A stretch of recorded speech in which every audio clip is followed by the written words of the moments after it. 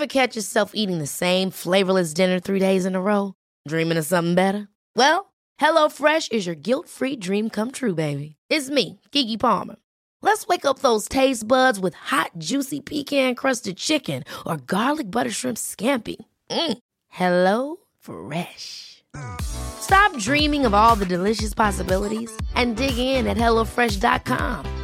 Let's get this dinner party started. Hey, I'm Ryan Reynolds. Recently, I asked Mint Mobile's legal team if big wireless companies are allowed to raise prices due to inflation. They said yes. And then when I asked if raising prices technically violates those onerous two-year contracts, they said, "What the f*** are you talking about, you insane Hollywood ass?" So to recap, we're cutting the price of Mint Unlimited from $30 a month to just $15 a month. Give it a try at mintmobile.com/switch. $45 up front for 3 months plus taxes and fees. Promo rate for new customers for limited time. Unlimited more than 40 gigabytes per month. Slows full terms at mintmobile.com. Hey, it's Ryan Reynolds, and I'm here with Keith, co-star of my upcoming film, If, only in theaters May 17th. Do you want to tell people the big news? All right, I'll do it. Sign up now and you'll get unlimited for $15 a month and 6 months of Paramount Plus Essential Plan on us. mintmobile.com/switch. Upfront payment of $45 equivalent to $15 per month. Unlimited over 40 gigabytes per month. Face lower speeds. Videos at 480p. Active Mint customers by 531.24 get 6 months of Paramount Plus Essential Plan. Auto renews after 6 months. Offer ends May 31st, 2024. Separate Paramount Plus registration required. Terms and conditions apply if rated PG. I'm not going to waste your time. Number one, find your purpose. Now, if you don't know your purpose, or if there's other guys around you your age that don't know their purpose, you'll be able to see it clearly. A young man who doesn't know his purpose, he drifts along. He doesn't have like this direction that he is taking himself and the world into. And so he just kind of, he stumbles along and he gets an impulse to play some video games, and so he plays some video games. He wants to do this thing, so he does this thing. His life is filled up of his cravings, or the duties that other people have put onto him, like the teachers or maybe his boss, and maybe you can relate. There's been times in your life, maybe right now, where you're just kind of reacting to events. You're not really doing anything. You're not pushing the world into a certain direction. And this usually happens when you don't really have a purpose. So if you've heard of the term purpose before, it seems a bit vague, doesn't it? What I would do before you really understand purpose, just simply change the word to mission. You need a mission. You need like one of those, like it's like a North Star, like a big goal that is so important for you. So what could be your mission? It could be, for example, to get an awesome degree. Most degrees aren't worth it. We all know that. We know that university is largely a scam, but there are a good handful of degrees which are very, very high quality, right? Some degrees you absolutely need to get into the job that you want. So maybe it could be, okay, to get the degree that you need. Maybe it could be to start building up this successful business. Maybe it's to, make some friends, because you don't really have that right now, and we need a tribe around us. We need like this mission, this purpose, this reason for why we're waking up. Now, purpose seems like such a vague concept up until you literally just break down what the word means, purpose. What's the purpose? Purpose is kind of like the why, the because of everything that you do. And we can get very spiritual here. I'm going to give you like a little bit of the spirituality, which I know it's probably going to be confusing, but it's just going to plant some things into your brain which will be helpful. So purpose is entirely spiritual, and most guys have never even opened up like their spiritual life. I may be level 2 in this area, and it goes up to level 10,000. So there's a lot of progress to be made. But I can tell you something from my own perspective. We were born on this earth to give something. It's almost like we're supposed to be martyrs, sacrifices. And each man has his individual gift that is covered in so much bullshit, in propaganda, in narrative that we've heard from teachers and parents and everything else. But each man was born a boy with this specific gift, this this truth, this real thing that his life should have been centered around. And with your parents' conditioning, when they said, oh, you're going to grow up to be such an amazing fireman and this and this, and then you watch those Hollywood movies for all of your life, it's got covered with so much stuff that we don't even know what our core purpose is anymore. The why of our life, the because of our life. And so if you want to find your purpose and your mission, you can set a mission right now, and it's like a real world mission of like, yeah, like, you know, go to university and make some friends and maybe get some girls. And that can still give you some direction, which is nice. But if you really want to find your purpose in like the most spiritual way, turn everything off. None of your peers, like all the guys your age, will never do this. Turn everything off. Literally grab your phone and fully turn it off. Your laptop, your computer, fully turn it off. Sit in a room where there's no electronics on, where there's nothing to do. There's no distractions. And I promise you, sit here for 6 hours. Just get bored as fuck. Literally just sit here and just kind of like sit around, look at your walls, bored. That will be some of the most valuable time of your life, I promise you. How many guys do you actually think have done this in this modern day? Be honest. How many guys have actually done this? Of the entire, like, you know, of our entire country of 60 million people, 300 million people, how many guys have done this? Maybe a handful, maybe the guys in prison. And even then they still distract themselves. Even then they still have phones in there. Most people distract themselves, and so you never see the truth of your core. And this was me. Like, I lived my entire life not really having this clear purpose, this mission. And so I just kind of did what I thought I was supposed to do. Go to university. Okay, it's time to get like a job now. Oh no, I don't like jobs. It's time to start business now. And all these things are shallow. All these things are shallow because they don't come from the real place core inside of you. And it was only in 2020 when I moved back to my parents' home in my bedroom that I grew up in as a kid, that I started to detach away from a lot of technology and to just sit with some negativity, some discomfort. If you imagine this right now, imagine if you just started to spend some time, like minutes, hours a day, doing nothing, not even trying to think about stuff. Literally just like being bored, looking at your wall, no YouTube videos playing, no music or no fucking lo-fi beats to study / find your purpose to. Literally just sat there. You can do this, right? It seems easy, and it seems easy. It seems like this is one of those steps of this video that you may as well skip, right? It seems easy. I bet you wouldn't even do it. I bet you're not even like strong enough to do this. Because when you try, after about 3 minutes, 99.9% of guys will give up. Because 99.9% of guys are quite mediocre. But the 0.1% of men, they're the ones who actually go on to like change the world. And every single one of these strong leaders, these men that change the world, that help their tribe, that become ultra successful, we're talking hundreds of millions, billions. Every single one of them are great thinkers. And that comes from some periods where you are supposed to find your purpose and you just sit and think. In the modern day, we don't do this. We don't take time to think. It's seen as weird. But if there's one thing you could take from me so far, take some time to think about your purpose. Think about the reason why you're doing anything at all. And there's going to be a particular moment where you'll fall through the bullshit that you've been covering your life in. And you'll start to ask the kind of questions that your family and your friends will think that you're crazy for. But I won't. And men like us won't. And number 2, the second life lesson is to believe in yourself. Now this sounds very clickbait and cliche. I always waited for permission.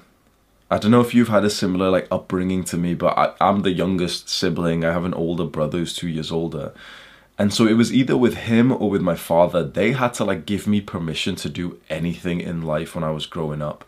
Literally as much as what items I would buy on RuneScape. So me and my brother both played this game called RuneScape. It's kind of like World of Warcraft if you played it.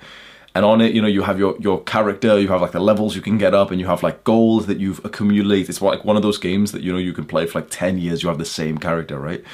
And after years, I saved up like 600k in gold, which isn't a lot, but I wasn't very good at the game, but I saved like 600k. And I always wanted to get this one shield, which was like a Zamorak shield, right? Zamorak kite shield. And I always liked it. I always wanted to get it. And I kept on mentioning it, but my brother kept on like shouting and saying, no, it's stupid. You should, like, you know, he's being aggressive towards me when I would always mention it. And then one day, like, I literally got like, you know, like, oh, it's my money anyway. It's my account. Like, I'm just going to do it anyway. And I bought it. And I remember, like, it's almost like I sat there awkwardly thinking like I needed my brother's validation to keep it. And so I awkwardly mentioned it to him. I got the Zamorak kite shield, and he goes, "No, well, you're stupid, you stupid idiot!" Like, my family's. I'm getting pissed off even just telling this story, to be honest. But my family's very like traumatized and abused and shit. So obviously his response is a bit fucked. But yeah, he's literally like swearing at me, saying, "You're a stupid," like with this. I'm still resentful for that shit, bro. I'm a little fucking kid. Let me just buy my fucking Zamorak kite shield. But yeah, he's fully abusive towards me, and he literally like pushes me to sit down and to sell it again. So, and this is just one instance, right? This is like, imagine this level of control that I've had on me from the items I can buy on a video game. And so imagine for the rest of my life, when I'm making bigger decisions, should I go to university? What topic should I study? Should I move out to university? And imagine having people like this. My dad was kind of like this, but a lot more like physically abusive. So I didn't really have like the kind of support system that you know, like the perfect father and perfect big brother would say. You know, if a little us went up to them and asked them, "Wait, should I do this thing?" What's the best response your father or your brother could have ever given to you? When you go up to them and say, "Wait, should I do this?" They'll sit there for a few seconds and say, "What do you think?" There's power in that question. What do you think? If you were going to pay me to do like a coaching session and you asked me a good question of like, "Wait, should I do this thing?" I would hope that I was aware enough of you know, the strategies to coach someone that I wouldn't just tell you the answer. Because if I told you the answer, you'd just believe in me, right? I want you to believe in yourself, and so I'd ask you, what do you think? And so the next time you have some decision to make, whether it's small or big, just ask yourself that question, what do you genuinely think? And here's the thing, right? You might be slightly more successful at the things you do if you just follow what your father or your brother does, especially if you want to be just like them. Now, if you don't want to be just like them, you probably shouldn't take their advice, especially if they're not even that rich or successful, right? If your like father's a full-on multi-millionaire, okay, maybe it's actually really worth seeking his guidance. If your brother's a top-level athlete, okay, sweet. But if they're not actually that successful, you should just be wary. It sounds offensive, but it's not from my words, but it's from the words of Alex Hormozi, one of the, I believe, one of the greatest entrepreneurs of our time. And he has this like phrase, which is that if you want to make sure that you won't become rich, take advice from poor people. And I could say the same thing, like take advice from fat people, from slightly unfit people, if you want to make sure that you don't become an athlete. Believe in yourself. So the next time you've got some decisions to make, which is going to be very soon, because sometimes they're not very big decisions. Sometimes it's literally just, what should you eat? Which one of these things should you buy? It would be so much easier for you if you had your brother or your dad to stand there and say, "Wait, how about this?" Or no, this one. But the more decisions that you take, the more that your brain will develop. You see, everything we do causes, like, you know, the neurons and stuff in our brains to like connect together. They connect the dots, and that's how we learn. And we don't want to take that process away. We want to learn and make our decisions ourselves. And of course, we still want guidance. We still want to ask our brother, like, what would you do in this situation? Okay, that's what my brother would do. What would my father do? Then we read some books of some guys that we like. What would they do? Then maybe we research some guys that we like and we look at their podcasts or something. What would they do in this situation? Okay, now you've got like a tribe of mentors who are giving you all their opinions, and then you make the decision because you start to believe in yourself. Because either one, you believe in yourself because you already are capable, which isn't likely if you're watching a video like this. But two, you should believe in yourself because the way that you become capable is by believing in yourself. If you're always waiting for daddy to answer your questions, you're not going to become that capable kind of guy, and you'll never be able to believe in yourself. You need to be okay as a young man to make some wrong decisions. It's going to be okay. Some people in our lives have acted towards us that if we make the wrong decision, that it's catastrophic, that it's such a problem, that, you know, school has taught us this to be safe, haven't they? They've taught us that we should study so much, and that if you get a bad grade, it's like, oh man, like, you know, I've fucked up, I've made a mistake, I'm a failure. But in the real world, the most successful guys, guess what? They're all failures. I failed 7 businesses before this one, and now I make more money than all of your school teachers put together, then doubled, and maybe still doubled after that. And I failed more times than I can count. Believe in yourself. Number 3, this is very interesting. I don't know if you've seen this propaganda. Work hard. In the last few years, especially on this space of guys giving advice online, there's been this new narrative that we should work less, we should work smart, that we should work less hours. And I've been a big pusher of this because I grew up reading books like The 4-Hour Work Week and Deep Work, which say, okay, we should only work for a few hours a day. And I think this is something, again, from the same entrepreneur. This is a top level guy, right? Alex Hormozi. This is something that he said in one of his videos. He said, like, I think we need to make working cool again. And he told this story, which I'll tell you my version of it, actually. I achieved, like, a lot of people's dreams. Around 2 years into YouTube, no, around 1.5 years into me making this YouTube channel, we were already far above 100k subscribers, and I was making more than £20,000 a month, right? So my income, like, for the year was about $200,000 for the year, as just like a guy who just sits in his room and just makes videos, right? And the thing is, I'm not even a materialistic guy. I don't even spend that much money. I don't even buy like new fucking clothes or anything. I still live at my parents' house, and I actually love it. It's actually like literally, this is a 10 out of 10 environment for me. I'm so fucking productive and happy here, right?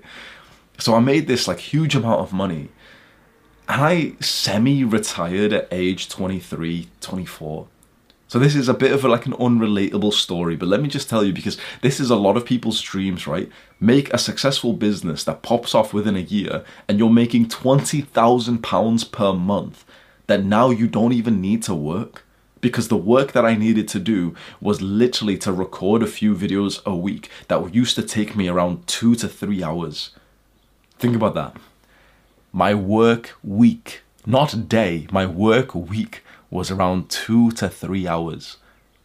That meant that most days I wasn't working, and 1 or 2 days a week I'd record for like 1 hour, 2 hours. And I was making a fuck ton of money. And so I was living, what do you think this is? Like 90% of people on Earth's dream, right? And I went down the narrative of like, yeah, so, you know, once you make money, like you can then start to retire and just spend all day like just doing what you love. And so I entered then for 1 year, actually like a negative, slightly depressive spiral of my life. I didn't do any bad habits. I was like, you know, really onto self-improvement. I didn't just start playing video games or anything. But I filled up my time with just like literally just reading for 10 hours a day and, you know, watching podcasts, watching YouTube videos, because I didn't need to work anymore. So I was still exercising, I was still running, I was still meditating, I was still spending some time with friends, going to the gym and stuff. But there was a lot of imagine if you literally didn't need to work. I had so much free time in my day that I had nothing really to do. So the day would just kind of end without me really accomplishing something big in work. And I was so off, you know, like so like pushed away from work because of this narrative of like, yeah, work less, working less is so awesome, guys. And I kept on thinking to myself, I actually want to work more. And all I saw at the time, because I didn't know this one entrepreneur, but all I saw at the time was this like propaganda from honestly guys that seem kind of weak, that seem kind of like feminine, who used to say the same things of like, yeah, you know, just retire and then just do what you love and just spend all day smelling the roses and you don't have to work much, guys. Like, and I was one of these guys for a while up until I achieved it and I realized, bro, this life's actually fucking boring. I want to be a masculine man. I want to work. And it was like a paradigm shift for me where I realized like, wait, I've achieved what I wanted, the goal. And I still want to work, not because I want like even more money. I don't even need more money. It's literally just because I think a man is supposed to work hard. I think as a man, as like a masculine man, we feel like a shell of ourselves if we don't work hard. It's the truth. But school, again, like school, the education system and shit jobs have kind of conditioned us to think that, yeah, working's kind of dead. We don't want to work, you know, like we don't like that atmosphere. But when you actually find your mission and your purpose, when you set some goals that really mean a lot to you, working hard feels fucking awesome. It's 6:30 a.m. right now. I literally just woke up. I'm recording this video with like a smile on my face. Bro, I'm gonna work till about 9 p.m. today, every single day. And this isn't like, you know, me boasting I'm a hardcore entrepreneur or anything.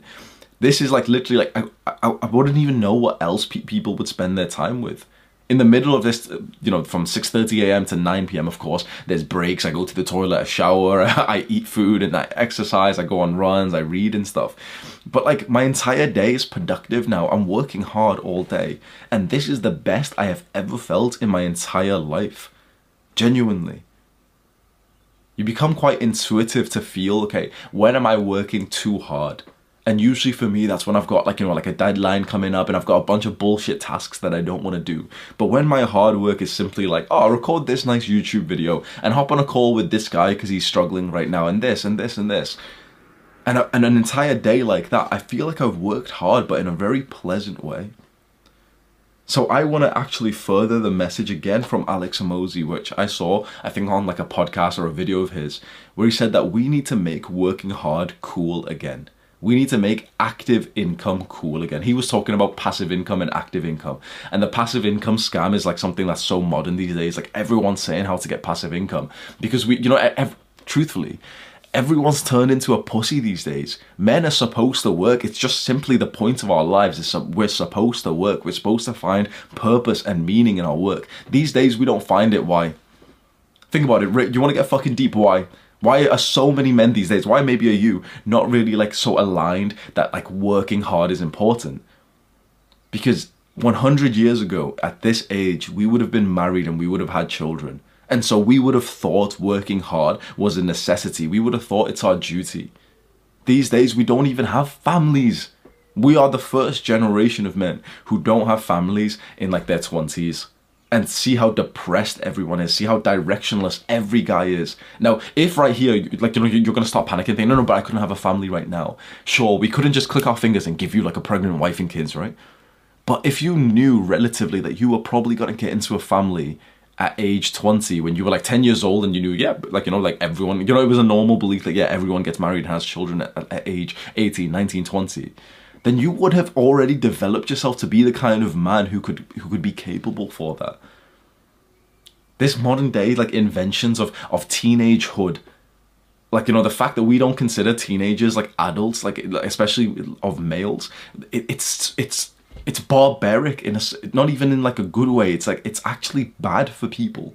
Like, literally, like, when you look around right now, I know what I'm saying is crazy, that we should work teenagers harder and everything. But when you look around right now, like, no one's that happy, are they? Even the people who are like skiving off work, who don't want to work hard. Think about the person who doesn't want to work hard. He's still not happy, is he? That guy who doesn't want to work hard, so he just smokes weed and he just plays video games and he just watches porn and masturbates. He's still not a happy guy, is he? He's on antidepressants. So why the fuck are we trying to be like him? The happiest men, you want to know the happiest men around? You've probably not even seen any of them because they're so rare. They're all in families and they've all got lots and lots of children. They've got a house in the countryside. They've got lots of dogs. They've got a job, which isn't like some high level, you know, entrepreneur. Look at me, I've got like a nice watch or some shit, right? But they've got a job that they think, one, they actually somewhat enjoy. Two, it's challenging. And three, it makes enough money for them to provide for their family. Those are the happiest, most productive men. And they also, pretty much all of them, are religious. Think about how different that man is from the kind of men that we have been raised to be. The kind of spotty teenage boy hunked over at his desk. Like, that's, which life do you really want to have? I think we need to make working hard cool again. I think it's fucking awesome when I speak to a young guy and he tells me he's working hard on something.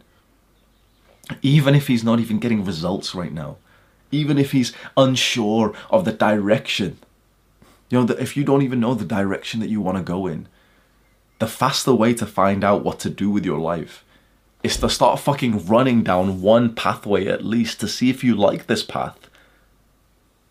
So we're so scared to work hard. We're so scared to make decisions of which direction to go. Well, you can find that out by actually putting in the effort. The volume is really important. Young people today, young men, we don't know what hard work actually is. And it takes a few years to develop that. It's very valuable. This is something for you, I'm telling you right now. If you want to be successful, if you want to feel masculine, if you want to provide for your future family, you're not going to get there by simply working smart. I promise you. It takes an incredible level of luck and the right timing and skill and support to work smart and get successful from that. And even if you get the best case scenario like I did, I got literally everything you could want. I worked smart. I didn't even work that hard. To be fair, I did. Even then, no, you know what? I worked smart, but I worked smart in a hard way, for the first year or so. Because I still didn't play any video games. I didn't do any bad habits for a year and a half. Imagine that. I did no bad habits. I didn't watch porn, play video games, take drugs, eat junk food or anything, go on social media. I didn't watch a single movie or anything for over a year and a half. So sure, my hours of work was quite low, but my brain was very healthy, and there was a lot of hard work involved with that sacrifice that I made. Number 4, take responsibility. There's a book that I like by Jocko Willink, which is Extreme Ownership. And this is a mindset that I started to take on years ago, to the point that it's become quite normal in me, and this is what we want for you. Take responsibility for 100% of the things that happen in your life. I remember a video that I made years ago went viral. It's got 2 million views. It's the channel trailer. When you click on my little picture, it's the channel trailer that shows up, the full guide to self-improvement, where I gave this analogy years ago, which I still really like, which is we should think that anything that happens to us in our lives is our responsibility. Imagine we're in a cafeteria right now. It's lunchtime. And imagine if someone bumps into us and they've spilt all this stuff there, right? Now, a lot of guys, weak men who want to escape hard work, they'd want it to be clear to everyone that it's not their responsibility, it wasn't me. But again, imagine the top tier leader. Imagine Winston Churchill, imagine Jordan Peterson, imagine Andrew Tate, imagine the guys that you might look up to. And, a random person bumped into them and they spilt everything. Would these strong men, would Jordan Peterson say oh, guys, it wasn't me, it's not my responsibility? Or could you imagine Jordan Peterson actually saying to the person who bumped into them, oh, sorry, come on, I'll help you clean up?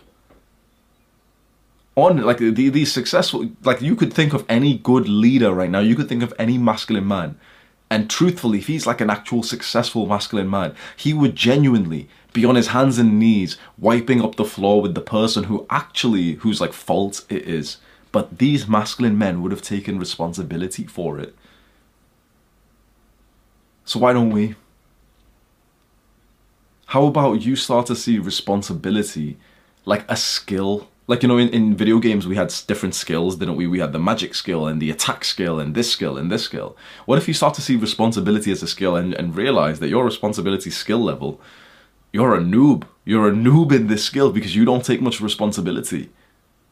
But if you start to gain experience in this responsibility skill by just constantly, looking out for the opportunities where you can take responsibility for something, whether it's a mess on the floor, whether it's making money for your family, or it's helping someone, or it's doing something, or it's saying something.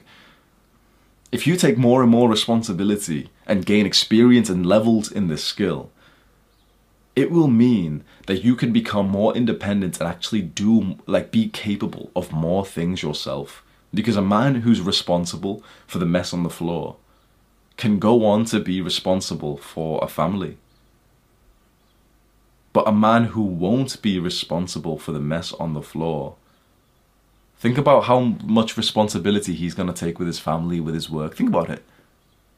The guy who wouldn't clean up that mess in that situation I'm telling you about. The guy who'd be like, the pussy. And this is most guys. This is probably you. This is me for most of my life, right? Oh, yeah, no, guys, it wasn't me. You'd be hoping that everyone knew that. And you'll kind of silently just go like sit somewhere else, right? Because we're all fucking awkward these days. Well, that kind of guy, if you wouldn't take responsibility for this, chances are you're not going to take responsibility for actually making some real money, for actually providing for your family, for actually finding like a good woman.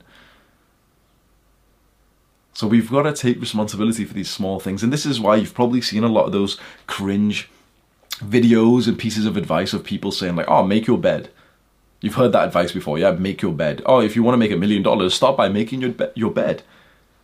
Well, the reason why successful people say this, Jordan Peterson says this, David Goggins says this, that, okay, you got to start with making your bed. It's because you've got to take responsibility for something. It's not that making your bed, suddenly there's going to be cash in your bank account. Of course not. But making your bed will give you some responsibility experience. It will get, some XP in this skill. It'll give you some momentum so you take more responsibility throughout the day because, it's going to be in your mind, yeah, I'm making my bed because I want some responsibility XP because Hamza mentioned it in his video. And you'll start to take more responsibility and suddenly you'll start to take responsibilities for some big things like making a fuck ton of money so you can provide for your family. How can you expect to do that when you wouldn't take responsibility for anything else? Number 5, show respect. I think showing respect and being polite and having manners is a fantastic part of your character, which you can develop very easily. Now, I was born in Pakistan and my family moved here to the UK when I was about 2 years old. And the British has this kind of very polite culture, which I've always really resonated with. You're taught from a very young age to say please and thank you. And you show this sign of respect to your fellow person that it's so normal that everywhere you go here, people are saying, please, thank you, sorry. And it's like this basic level of respect, which makes you seem like a good member of your society. It makes you seem like you're a gentleman. Now, I actually think there's one level we can go past this. So, okay, show respect, have manners, be polite. That's awesome. One thing that I really do find interesting is that people who are polite often are still going through some shit in their minds. Still, some people who are really polite and they've got manners, they're still actually bad people. You can actually have this weird mix where you can be outwardly manipulative in a certain way. Quite a lot of people are like this, quite like psychopathic people, quite nice and generous, but because they know that it will benefit them in some ways. And inside of their brain, they're actually quite negative and dark. And so one thing that I can tell you that would really help you, if you can relate to what I'm saying, is like, okay, maybe you're a bit polite and, you've got manners, but inside of your mind, you're actually a bit of an asshole and you know this, right? It might be worth to try and condition your brain to be nicer to people. So not just to be nicer to people, but to program your brain to like literally the thoughts that you get to make them actually more positive. Because, right now, like, saying, yeah, make sure you say please and thank you. That's like level 1. That's like forcing someone to do something. But if we can make someone genuinely love other people, that person's going to be polite anyway, aren't they? And so there's 2 ways to do this. One is through a practice called loving kindness meditation. So just like you've probably heard of meditation, so just like the way we meditate, which we'll focus on our breathing, there's another meditation style where instead of focusing on your breathing, you actually focus on like love and positive thoughts and feelings towards people. So instead of, inhale, exhale, you'll literally just close your eyes. And you can do this with me right now. Close your eyes and just picture someone in your community. And just think to yourself, like, they're actually probably a good person. And they've probably got a lot in common with you. And, the fact that they live nearby. And you could actually genuinely think really highly of this person. You could think of a bunch of good things about them. So why don't you? Why don't you be this guy right now? Why don't you just think about this person? And actually say the words in your mind, like, I love you. I'm grateful for you. I'm glad that you're in my community. I'm glad that my memories, my existence, my consciousness has you in them. Thank you for making up the world, the experiences that I get to enjoy as a human being.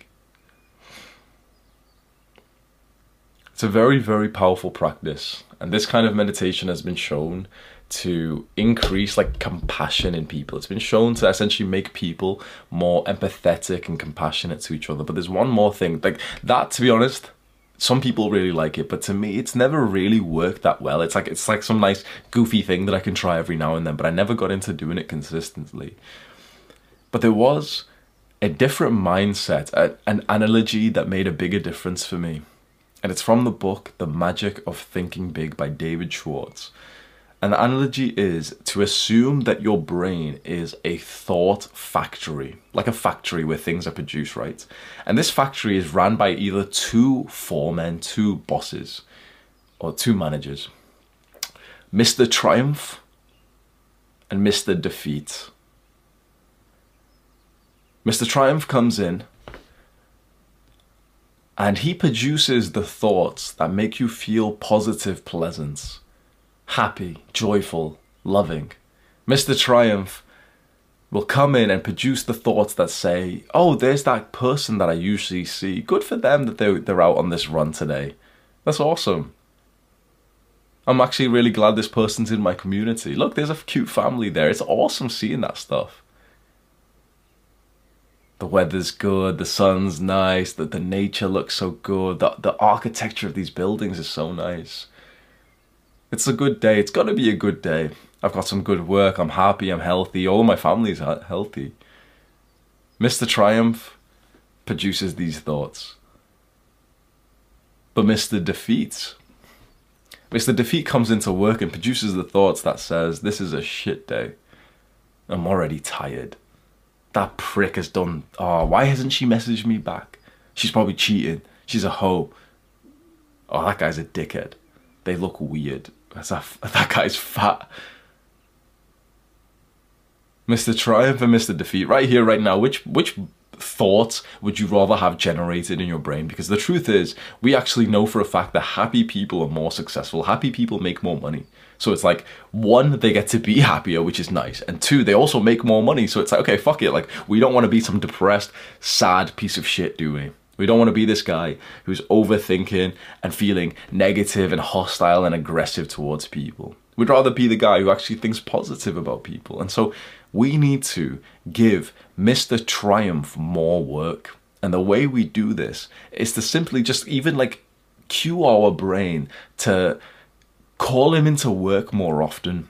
Now that you know this analogy, you could literally say to your brain in like a goofy way, Mr. Triumph, what do you think about this? And Mr. Triumph will only produce positive, loving thoughts. So you're going through a problem right now. There's some bullshit happening in your work. You're struggling on this question or this moment or this decision. You could literally say to yourself, okay, what would Mr. Triumph tell me? Mr. Triumph, what do you think about this?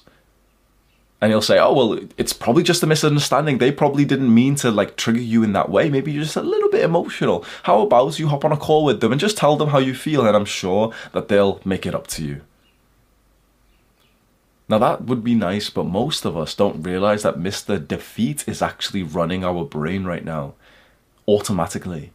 And so when we go through some obstacle and, there's some message from someone that we don't like, Mr. Defeat's already there saying, yeah, they're this, here's some emotion for you. You should act emotional as if that was ever good for you. And they've done this. And I bet they're going to do this in the future. And I bet they're thinking this about you right now. And I bet the other person is involved in being a bad person to you too. And suddenly, without any actual, real, logical, rational information, you've got so emotional because you became so negative in your mind. Mom deserves the best, and there's no better place to shop for Mother's Day than Whole Foods Market. They're your destination for unbeatable savings, from premium gifts to show-stopping flowers and irresistible desserts. Start by saving 33% with Prime on all body care and candles. Then get a 15-stem bunch of tulips for just $9.99 each with Prime. Round out Mom's menu with festive rosé, irresistible berry chantilly cake, and more special treats. Come celebrate Mother's Day at Whole Foods Market. Ever catch yourself eating the same flavorless dinner 3 days in a row? Dreaming of something better? Well, HelloFresh is your guilt-free dream come true, baby. It's me, Keke Palmer. Let's wake up those taste buds with hot, juicy pecan-crusted chicken or garlic butter shrimp scampi. Hello Fresh. Stop dreaming of all the delicious possibilities and dig in at HelloFresh.com. Let's get this dinner party started.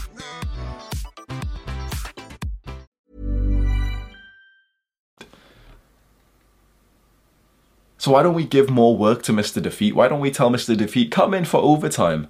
I'll pay you for overtime. Come in and work around the clock and keep producing these thoughts of triumph. Sorry, why don't we tell Mr. Triumph to come in and tell him to work overtime? Tell him, yeah, Mr. Triumph, come in and fire Mr. Defeat. We don't want him. He's never served us well. Mr. Triumph is still going to tell us, come on, let's put in some work. He's still going to tell us not to get complacent, of course. But he's going to tell us to do it in a way of love. And so he's going to make us more respectful. Because being a disrespectful man it's a sin. It's a horrible look. Being the kind of guy who doesn't say thank you, being the kind of guy who doesn't even say sorry, like that's what gets you this term of this like red pill alpha male of these guys who say like, oh, well, I'll never apologize to a woman. I never make mistakes. And I'm just thinking, like, bro, you're telling me you never bang your little toe on the side of the bed? You're telling me you've never dropped anything? Because that's a mistake. That's a mistake. Oh, but I'm not sorry. Like, we don't need to be some weird assholes for this. You've got to understand the people in your life, like, there's no point in having them unless you're actually going to love them and be kind and respectful towards them. This isn't some fucking power play with your family members, with your sister or your brother or something. So, yeah. Do you know what I mean? Like, I've lived life like that. And I'm not saying to just be a pussy then. But I'm saying that best case scenario is you get to the point where you actualize a lot of like the alpha male stuff and you realize that the best alpha males, like the top tier men, they're all still gentlemen. They're all still extremely polite. There's guys out there who could genuinely kill you with their hands and they still say thank you to the waitresses. There's men out there who have made more money in the last year than your entire bloodline has for 100,000 years. And they still say please when they order something. So if they can do it, we can do it. Number 6, embrace challenges. Kind of like the second point that we spoke into, like believe in yourself. I think it's important for you to embrace challenges and to understand that you're not always gonna feel totally like it's easy to do something. So what I mean is, there's going to be many points in your life, like you have experienced so far, where you're going to be slightly scared of something that's about to happen, something that you could do. And the worst possible thing, you probably know this, right? When you've had a challenge that you feel a little bit scared about, if you've ever done the worst possible thing, you know it straight away. When you back out of that challenge and you don't even try because you got intimidated and you got scared and you just had this fear inside of you, that's the worst thing possible. As young men, I think we should embrace challenges. I think we should see some kind of challenge up ahead, whether it's this test coming up, whether it's this business or this competition or this thing that I've got to do, or maybe just record a video or go to this challenging workout. I think we should cue ourselves manually in our brains to think that we like challenges. We like to see how far we can push ourselves. You know, this reminds me of what I've learned about testosterone. Andrew Huberman is a very famous scientist. You've probably seen him on YouTube, Huberman Lab. And he's like this scientist that's been getting really viral with making these really high quality podcasts. And he made one on testosterone, which you can go and have a look at, which was really educational. And he ended up mentioning that one of the core parts of testosterone is not what everyone has been saying. You know, it's just about masculinity. It's just about getting your dick hard or anything. He's actually near the start of this said, testosterone makes effort feel good. That was like his summary of testosterone, which was so interesting because I thought he was going to say like, oh, testosterone makes you an alpha male or some shit, or, you know, muscle or something. But it was just specifically when he said that, testosterone makes effort feel good. Challenges, discomfort. It makes those things feel good to you. It makes pushing yourself hard feel good. You know, you always had that one friend when you were a little bit younger and you used to go to like sports class in school. That one, like those few guys in your class who seemed to enjoy actually pushing themselves hard. Whereas like for most of the guys in there with like, you know, moderate levels of testosterone, maybe quite low levels these days, we kind of like, we didn't actually enjoy or feel good pushing ourselves. Pushing ourselves hurt and it kind of felt negative. And so we didn't really do it that much, but there was those few athlete kids that literally loved to push themselves, and they were always the ones who were like left standing up at, you know, those like slightly competitive challenges where it was like in the UK we had this thing called the bleep test, where you had to just keep running from this line to this line to this line to this line on this like noise, and essentially like, you know, people do it and within like a few minutes or even seconds the fat kids start sitting down because they can't do anymore. Then a bit more, then it's like the skinny fat kids, the slightly unhealthy ones, me, literally sit down. Okay, then there's like the, you know, about the average kids now. Okay, one by one they're starting to sit down, they're just tired. You literally just have to keep running from this line to this line, this line to this line, this line to this line. And okay, most kids are sat down. There's like the top 20% of these like quite athletic kids, and they're all challenging each other, but then the couple of guys, they get too tired. And then it's like the top 3 guys, these competitive, pretty much young athletes, and they literally seem to enjoy this effort. I could probably bet that those kids at that moment had a way higher testosterone than all the little chumps sat down, and I was one of the chumps. Testosterone makes effort feel good. You have at least 10 times more testosterone than girls your age. Use it. Understand that when we push ourselves, we will actually feel good, and we will actually feel better the more often that we push ourselves. So if it's like the first time that you're physically training your body and really, really pushing hard, it's gonna fucking suck. It's gonna be really painful. But if you're actually used to training hard as fuck, close to failure, really, really pushing, especially in the higher rep ranges, you know, when you do exercises, and if you don't just do strength training and you do actually more like endurance training, you do, you know, 30 reps or something, then you can really see how fucking hard you can push. When you do that more consistently, you'll start to actually embrace these challenges and enjoy them more, which is a sign of testosterone. It's also a sign of just, you know, building up the strength and the psychological like stories, or, you know, like the things you would say in your brain as you're going through this shit. And David Goggins is a big guy for this as well. I think a lot of young men struggle to embrace challenges these days because why? Why would a young man these days struggle to embrace challenges? Maybe it's just the death of our testosterone levels. Maybe it's because we've all got like actually very low testosterone. What's interesting, I just got my testosterone results back a few days ago. I did like a full-on blood panel when I came back to the UK. And my testosterone levels were actually kind of low. They were what they used to be like a year or two ago before I really ever like started to improve them. And it was like 400 nanograms for the deciliter. You know, like the number's 400 essentially, and the free test was like 0.3 or something like that, right? So it's still healthy, and the doctors came back and said, oh yeah, it's still healthy, it's within the normal range, but it's 400. And that was mine. And I sleep pretty well. I don't take drugs, alcohol, medication, none of that bullshit. I don't smoke. I eat well. I take like pretty good supplements and everything, and mine was 400. I have no symptoms, so that's the thing. That's why I'm not really giving a shit, because it's like I don't even care about the number these days, because my dick gets hard, my muscles being built, I'm losing fat, I still enjoy challenges, I enjoy work, so I don't really have any symptoms, so I'm not really caring about the low number. But it is interesting. So the science is proving technically that I've got healthy testosterone, but if you compared it with our great grandpas, they would literally think that this was like a fucking sickness going on with men our age. Chances are you probably have somewhere close to what I've got, which is like 400, 500 nanograms for the deciliter, which is very low. Our parents, like our dad, for example, he probably started with closer to 800 to 1,000. And our great like grandpas, you know, the start of like the 1900s or the late 1800s, they had well above like 1,000 nanograms per deciliter. And we believe, like I saw some shit, I don't know if this is real or not, I saw it in some like YouTube video, that like by the investigation and research of like male skull shapes, and you know like there's people who dig up like skeletons and they see that skulls have changed in shape 10,000 years ago, 100,000. You know, there's what's the job title, like archaeologist or something, right? People will go and like, you know, investigate the skulls. They'll see human remains and investigate it. They found that human skulls used to look like fucking warriors. Like they used to have massive fucking jaws and like you know, like this big brow ridge, like caveman style skulls, right?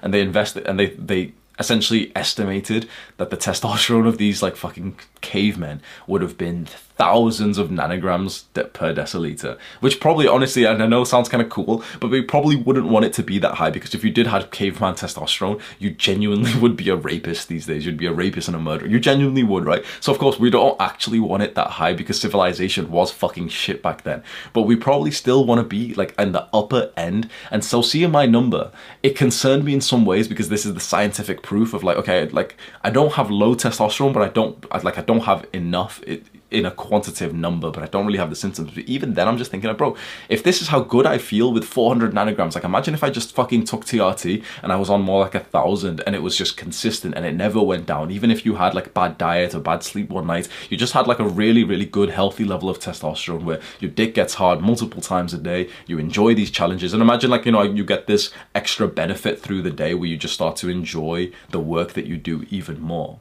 And that could be something really valuable. Taking TRT has been something in my mind for a little while, if you are interested. And I don't think, you know, as like a young guy, you should consider it really that seriously unless you've really got symptoms. And if you do have symptoms, for example, if, you know, you really hate challenges, like that's the point of this point here, like embrace challenges. If you hate challenges, if you hate discomfort, if you hate pushing yourself because it just feels horrible, you may have low testosterone, and it might be worth just having a look at that. Now, I do actually think that there's other reasons why young men aren't embracing challenges these days, and I think it's actually less about the hormonal reasons and it's more about the psychological reasons. I think from an early age, a lot of us have been conditioned to be like weaker and more feminine and to be like softer, because a lot of us guys have been raised by single mothers, haven't we? Either we don't have a father in our homes, or we do and our father was like out working really hard and he often didn't really get to like teach us well, and so maybe our mothers taught us how to live life and how to be men, which mothers are literally incapable to do that. Or we went into the school system and they taught us not how to be men, but just, you know, how to be good students, and they taught us, yeah, sit down, be quiet, do this task, be feminine, gossip. Talk quietly, guys. No, don't run around. Don't play, don't shove, don't do anything masculine. Don't be loud. Just shh.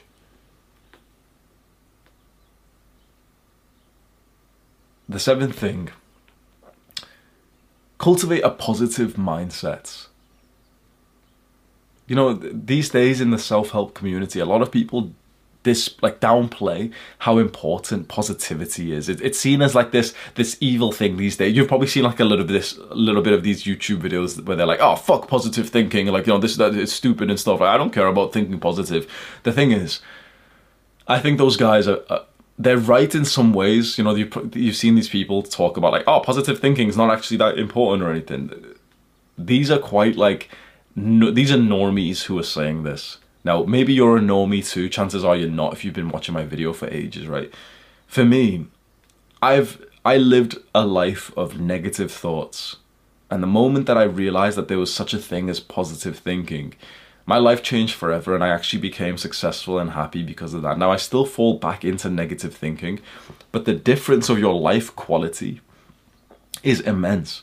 I make more progress when I think more positive, because I still think I'm positively thinking when, for example, I'm putting a bit of pressure on myself and saying like, no, come on, you don't want to mess this up. You don't want to, like, you know, miss this deadline or something. That's still positive for me. Sometimes I'll think about something negative and fearful and you know, some form of insecurity, like, wait, you know, like fear, and you use fear to motivate you. So you think, wait, if I don't do this thing, this is what's going to happen, and that'll be really bad. And that's still, I think, in some ways, that's still positive to do. But I don't think that we should feel so negative about just saying positive things in our brain that would help us, because it's helped me. So maybe if you're not like me at all, then it might not help you. But if you're anything like me, and chances are you are, because you've watched all this video and you've related to what I've said, then I think positive thinking will actually help you a lot more than like all these normies online seem to say that it would.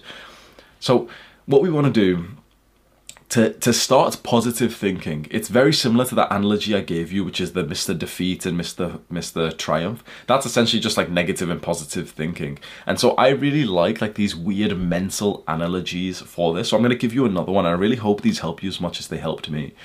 And it's to imagine that we can choose what memories we think about. And a lot of people automatically, accidentally choose the memories that make them feel like shit. Imagine that our memories are stored in this bank, you know, literally like a normal bank with, you know, they've got money and stuff, right? So we imagine in our mind, we can go to this bank and we can go to the bank teller and say to them, "Hi, Mr. Bank Teller, I'd like to withdraw this memory of the time that I was a piece of shit and a disappointment to my father." And the bank teller will say, "Oh, well, certainly, sir. Here's the memory. And here's another one, by the way, you know, here's a bit of interest." And you're like, "Oh yeah, this is a memory where I was a piece of shit and my father's disappointed in me. Oh, this was so, yeah." That's what most people do. Most people go to their memory bank and ask the teller, "Can you give me memories that make me feel like shit, please?" That's self-harming. That's not good for you. So how about we go to this bank teller and we say, "Excuse me, Mr. Bank Teller, can you give me a memory of a time that I conquered a challenge?" And they'll say, "Certainly, sir. Remember that time in school that you did that thing and you conquered the challenge?" And you're like, "Oh yeah, I did do that." And you start to feel better about this challenge that's in front of you today. "Excuse me, Mr. Bank Teller, can you give me a memory of a time where I got the girl?" "Well, certainly, sir. Here's a memory where you got that girl." And you're like, "Oh yeah, like I did attract her. It was kind of easy to. It's how did I do that? I was quite laid back. I was quite masculine. I focused on myself a little bit, and she found it kind of attractive. Maybe that's what I should do with this girl that I'm interested in. Excuse me, Mr. Bank Teller, can you give me a memory of a nice fun day that I had with my family? I know we didn't have many of those, but can you just give me, surely there's a few in there." And he's like, "Certainly, sir. Remember this day where you and your family all ended up laughing about this joke together?" And you just remember that, and it's like, you just feel better and more positive. And you know, straight after thinking this, you'd want to go speak to your family, wouldn't you? Straight after thinking of some challenge that you conquered, you'd want to be getting ready for the next challenge, wouldn't you? After having the positive memory of a time that you actually did well in like the dating scene or whatever it was, you'd be more likely to go and do that thing again. So most people, and maybe you, maybe me, most people, we're just withdrawing the negative thoughts from the memory bank. And it doesn't serve any real purpose to do that. They're just thinking about defeat and failure, like, "Oh man, no, but I'd probably fail again." Instead of thinking to themselves, "Okay, wait, I succeeded in this thing previously, and this thing, and this thing, and this thing, and this thing. I'll probably succeed again." This is some powerful stuff, and this is seen as so cringe these days, but the old school success gurus that I really like, what's his name? Someone will say it in the comments, Jim Collins, Jim Rohn, Brian Tracy, David Schwartz. There's some good guys, like these old school type of guys who talk about positive thinking. And it was such a big thing back then in like the 1900s. That was like when it was really first coming out. And everyone, like these big successful businessmen really took onto it. And in our most recent times, you know, of the self-help YouTubers, the guys who've got skinny neck and long hairs and everything, and they're saying like, "Oh, well, positive thinking is actually a scam." It's like, bro, you don't even go to the gym, so how can I trust you? So if you can, you know, relate to me, positive thinking helped me, and I think it would help you. Number 8, and we'll make this a quick one because you've probably seen this everywhere. Take care of your health. So I think that this is something that young men often look past. So right here, right now, probably if I asked you right now, how important is your health to you? You would probably lie and say, yeah, it's the most important thing, because you've been told by everyone else to do that, to say that, right? But if we actually ask you, okay, wait, be honest though, be honest. Do you go about the day thinking about your health? Do you actually? Or do you just kind of think about what's the most important thing in your life? Is it money? It's getting girls? It's usually not thinking about like health things. So most young guys these days, especially if you're watching a video like this, you're consuming the content and you're listening from guys who say, yeah, health is the most important thing. But you're not actually treating it like that. You're still only dedicating like 7 or 8 hours to bedtime instead of just adding an extra hour in there. It's going to sleep a little bit earlier. Just literally closing off everything and just reading for the last like hour of the night, of going outside for a walk every single day of your life. Like, that's extremely healthy. And often we miss this, right? So we've got to admit right now, like, we don't actually prioritize our health as much as we actually say we do. Like, let's just be honest, because it doesn't feel like we need to, because we're young men and we don't feel any like negative symptoms of health, right? Well, I did. For the first time ever, for a couple of months, not anymore, but for a couple of months, the late part of last year, I actually experienced like what health problems feel like. My mental health went really bad. I moved to the city. So I moved out, right? And I moved to the city. And as soon as I got there, I felt overwhelmed. And, I thought, oh, I just moved. It's because of that. But I realized afterwards that I had never actually adjusted well to cities. It just, for me, it just feels so fake. And like, I'm very connected to like primal shit, right? Like ancestors and cavemen. I can't explain it to you, but like, I'm a very primal type of guy, like just a natural type of guy. And to me, cities are very unnatural, not just because of the buildings, but just because there's so many people there that you don't know. You don't know if these people are friend or foe, and most of them would be just neutral. But I don't think having people around you who are neutral, not friend or foe, is actually healthy. Like, this is a side tangent, but I think you'll actually find this very interesting. This is just something that I feel aligned to like my caveman ancestors, and I realized this once in the gym.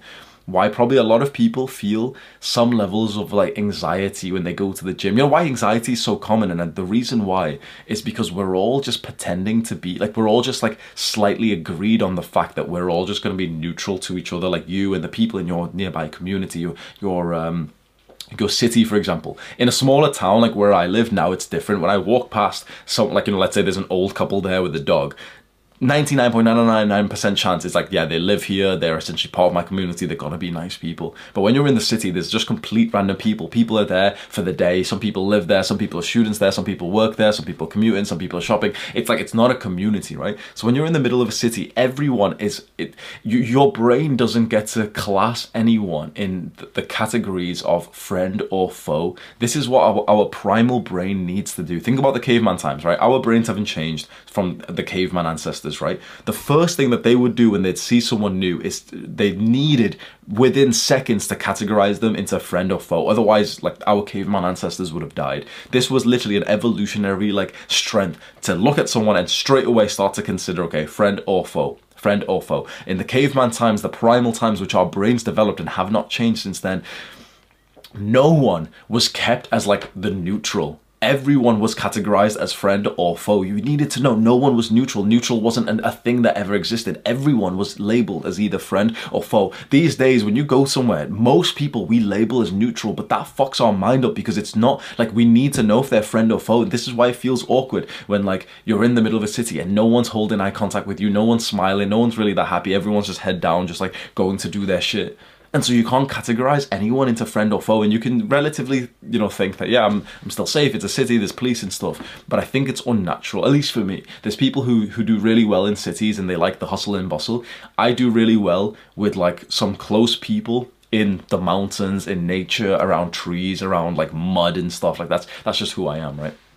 So I didn't really think about this when I made the decision to move to London. So, I made like a fuck ton of money every month, right? So I thought, oh yeah, well, this is what successful people do. They move to the biggest city in the country and they get like a really expensive apartment. So suddenly I started renting an apartment for £5,000 a month, which is very expensive for rent, right? £5,000 a month. That's really fucking expensive, bro. Fuck me. Like the apartment I had when I was a student, it was like £400 a month, and this was 5,000. And it's this really beautiful apartment, the view's really nice and everything, right? But literally it felt so unnatural for me. And suddenly I started to realize that my health was starting to deteriorate. I started to eat more, but I started to gain a lot more fat than usual. And suddenly it's like I got to like 20% body fat, which was weird. And suddenly I didn't even want to go to the gym anymore. It wasn't even about motivation. It was just like, I just didn't want to really leave the apartment at all. And then, some things got worse. London's not very safe. And right outside of my apartment one day when I was looking through the window, I heard some shouting. I literally saw some guy get like full on punched up and got robbed. Like two little crackhead looking guys. They robbed like an Uber Eats driver. Like some guy was on his moped to deliver food to these apartment buildings. And the two guys just came and like literally jumped him, hit him on the floor and everything. And they took the bag of food, bro. Like, I literally saw this guy get like savagely beaten, this Uber Eats driver who's probably from like Pakistan or something. He get beaten because these crackheads were hungry because they wanted to rob the food. Maybe they were probably trying to rob the scooter or something, but they just ended up taking the food, like the bag, and running away.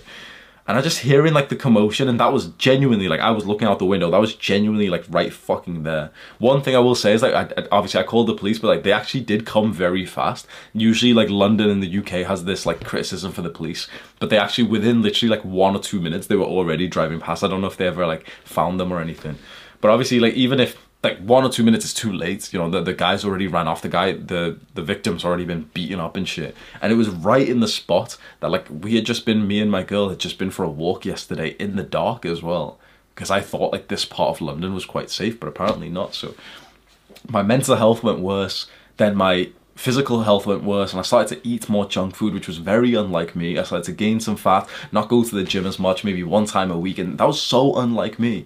And then I moved to Dubai, and then the air pollution there got me and everything. And suddenly, like, my health got significantly worse. Now, I track my health on this ring called the Aura ring. This is really expensive, so you don't need to buy it. It's called Aura, O-U-R-A. It's like $300, right? So I track my health on this, and all of my metrics was just getting worse and worse and worse. Really worse.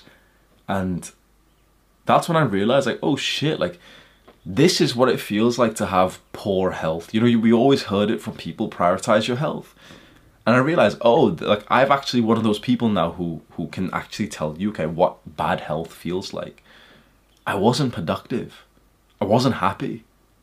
Like I struggled to record videos after this. It was such a big problem with me. I had managed to record and upload a video daily for over a year, pretty much no problem. And about this time, it was so hard for me to sit down and record that my entire team would, you know, I had editors and everything, and everyone was just waiting for me to record. And it's like I felt incapable to, because I had fucking headaches most days. I had like bloody snot and shit coming out. I had like this weird like cough. I had like breathing problems. I was struggling to breathe. My heart rate was so fucking high on this ring. My HRV was low, and like my diet was getting worse. My willpower was draining, and my strength in the gym was going down. My relationship was getting worse because I didn't even show like her any attention or love, because I was just starting to become like mindless and stuff. It was just not the right environment for me, and you know, the decisions I was making made it worse.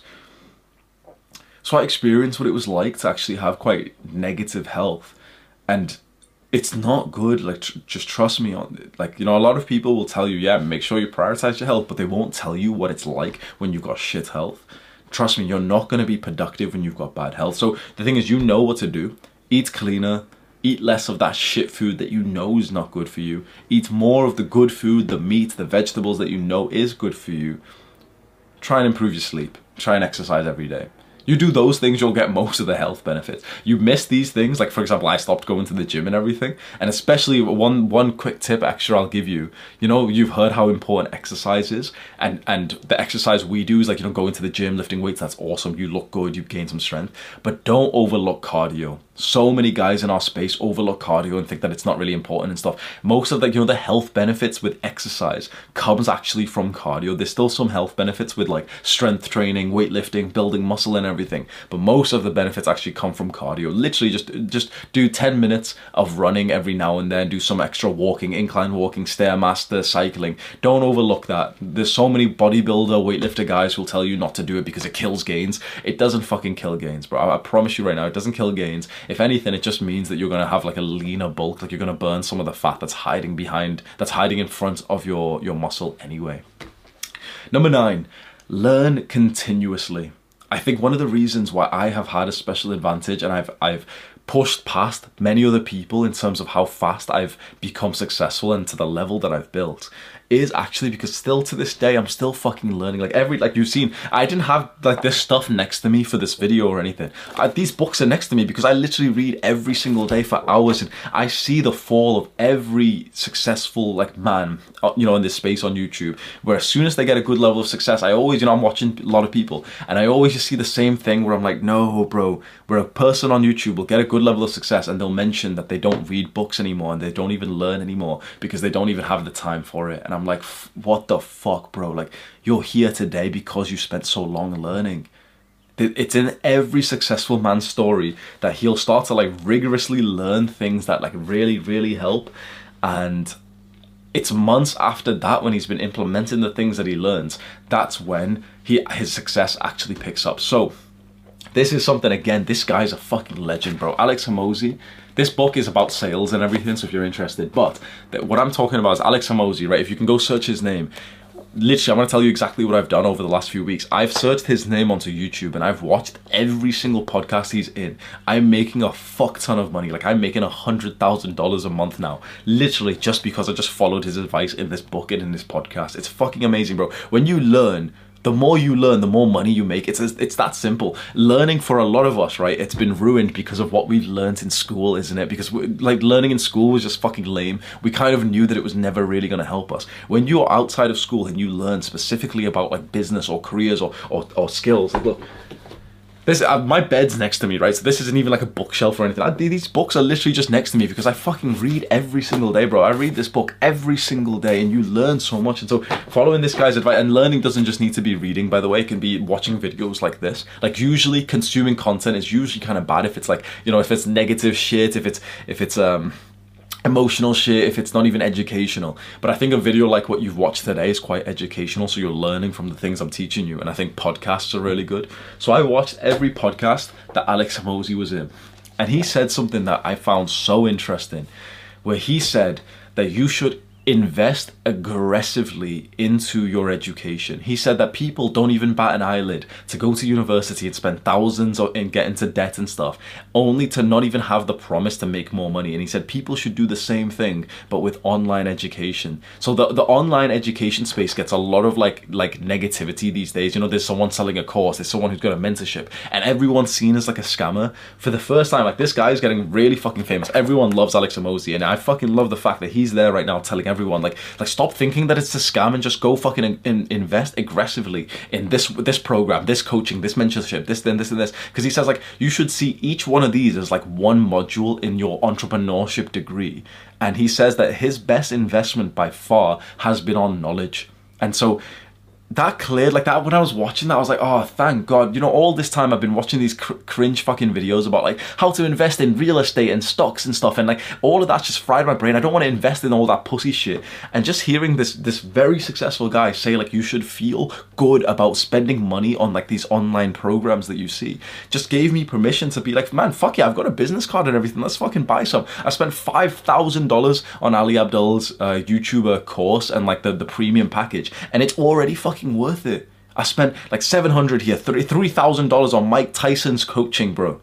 Mike Tyson coaching and mentorship and his courses and everything, right? So you buy like loads of them, and it really fucking helps you, and especially with communities. And so when I started to do this and I saw how valuable this was, I made my own. And I'm not trying to, like, you know, just subtly sell it to you or anything. If you agree with this mindset that you should spend money on, like, you know, good money, expensive money on these coaches, online education, if you feel like you could learn even more from me, the only link that I've got in the description of this video is my private exclusive community. I had a free Discord server that had 200,000 people, and it wasn't close, and, you know, no one even like was really close to each other. I didn't even use it. This is a private community that's got less than 300 guys, and we're actually super fucking close. We go on calls every single day if you want to ask me questions, if you want to meet me in person, and we go hiking and camping and stuff. It's there. It's very expensive, so if you're watching this right now and you don't have money, don't click on the link or anything. It's fine. It's a very expensive, like, premium monthly package that like it's like my private community, and it's literally like the focus of my life now. And it's that top link if you want to invest some money into it, which I genuinely think we should be doing this. This isn't even me trying to like sell you something. This is just genuinely like, I've done this myself and I'm seeing huge return on investments, because we should invest in our knowledge. It's so fucking normal for everyone to go to university and to invest in their knowledge that way. So why is it so seen as so like bad or cringe or scammy or salesman or anything these days, when you can go and take all these courses and you can buy these books? I see like dumbasses, like we see these dumbasses on the comments sometimes saying like, oh, but books are a scam. And I'm just thinking, like, bro, that he's brain dead. Oh, but the coaching and mentorships is a scam. It's like, how the fuck is a mentorship a scam when literally the way humans have learned from each other has been through mentorships for 100,000 years, and only in the last like 200 years was school even an invention. Think about it. Schools didn't exist 200 years ago, and for all of our lives, schools didn't exist. It was all just mentorships. It was all just like there was an old mentor who takes on an apprentice and teaches him exactly what he knows. This is how humans have always learned. It's only in the last 100 years that the education system came in and reformed everything and made everyone fucking worse. So I think we should be ready to fucking invest in these things, to learn continuously, to stay with a student mindset. And finally, if you do get to this point and you followed a bunch of the previous life lessons, I really think the final life lesson I could give to you is to give back. I know this sounds like so soft, but just trust me. Be a giving man who gives back to the community, who helps people, who is somewhat like charitable, who wants to make a positive impact on the world. Because at first, I think you should just be selfish and focus on yourself, build the success that you need to do. You need to build yourself, right? But after a certain amount of time, you are actually capable of helping other people make the same progress that you did. And I think that all of us as men, we should strive to become successful and, men of character and everything. And then we should strive to essentially teach the same thing that we have just done and make it slightly easier or faster for the people who are where we started. That's what I do with this YouTube channel. Now, of course, the thing is, you want to know the truth. When you give back, you usually make more money. You usually get more as well. So when I give back, and I'm literally just teaching you my learning lessons, and I've been sat here for over an hour, and my throat is dry. So this is painful for me, right? But the thing is, this video is going to make over £1,000 in just over an hour.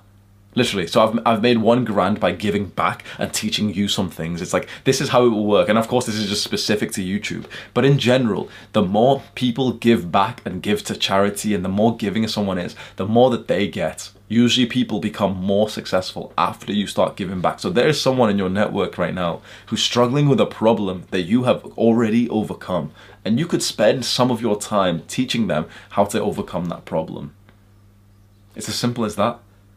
And this is how the human race was able to dominate, because we just gave back and we taught each other what we knew, so that the younger person can make the faster progress, and then he can teach the younger person below him and make the faster progress. This is how we've always learned. And I think that process is beautiful. If there's one last thing in this video, it's just see the generations of mankind, of humans, passing on this knowledge to each other with the hope that the younger generation can do what we did, but faster, so that the human race just starts expanding. And maybe one day we'll get to dominating or exploring the space and the depths of the ocean.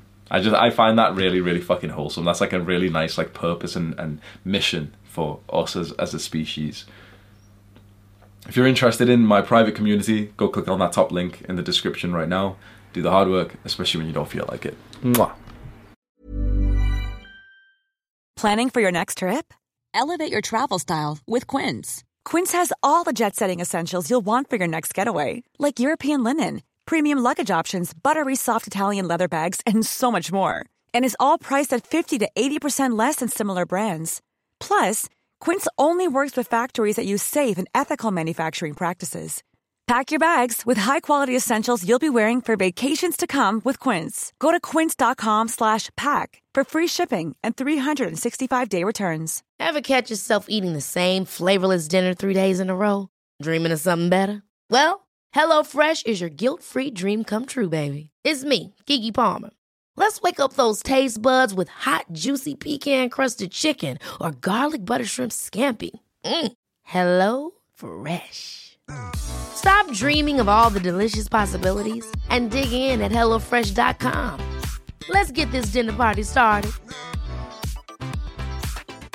Mom deserves the best, and there's no better place to shop for Mother's Day than Whole Foods Market. They're your destination for unbeatable savings, from premium gifts to show-stopping flowers and irresistible desserts. Start by saving 33% with Prime on all body care and candles. Then get a 15-stem bunch of tulips for just $9.99 each with Prime. Round out Mom's menu with festive rosé, irresistible berry chantilly cake, and more special treats. Come celebrate Mother's Day at Whole Foods Market.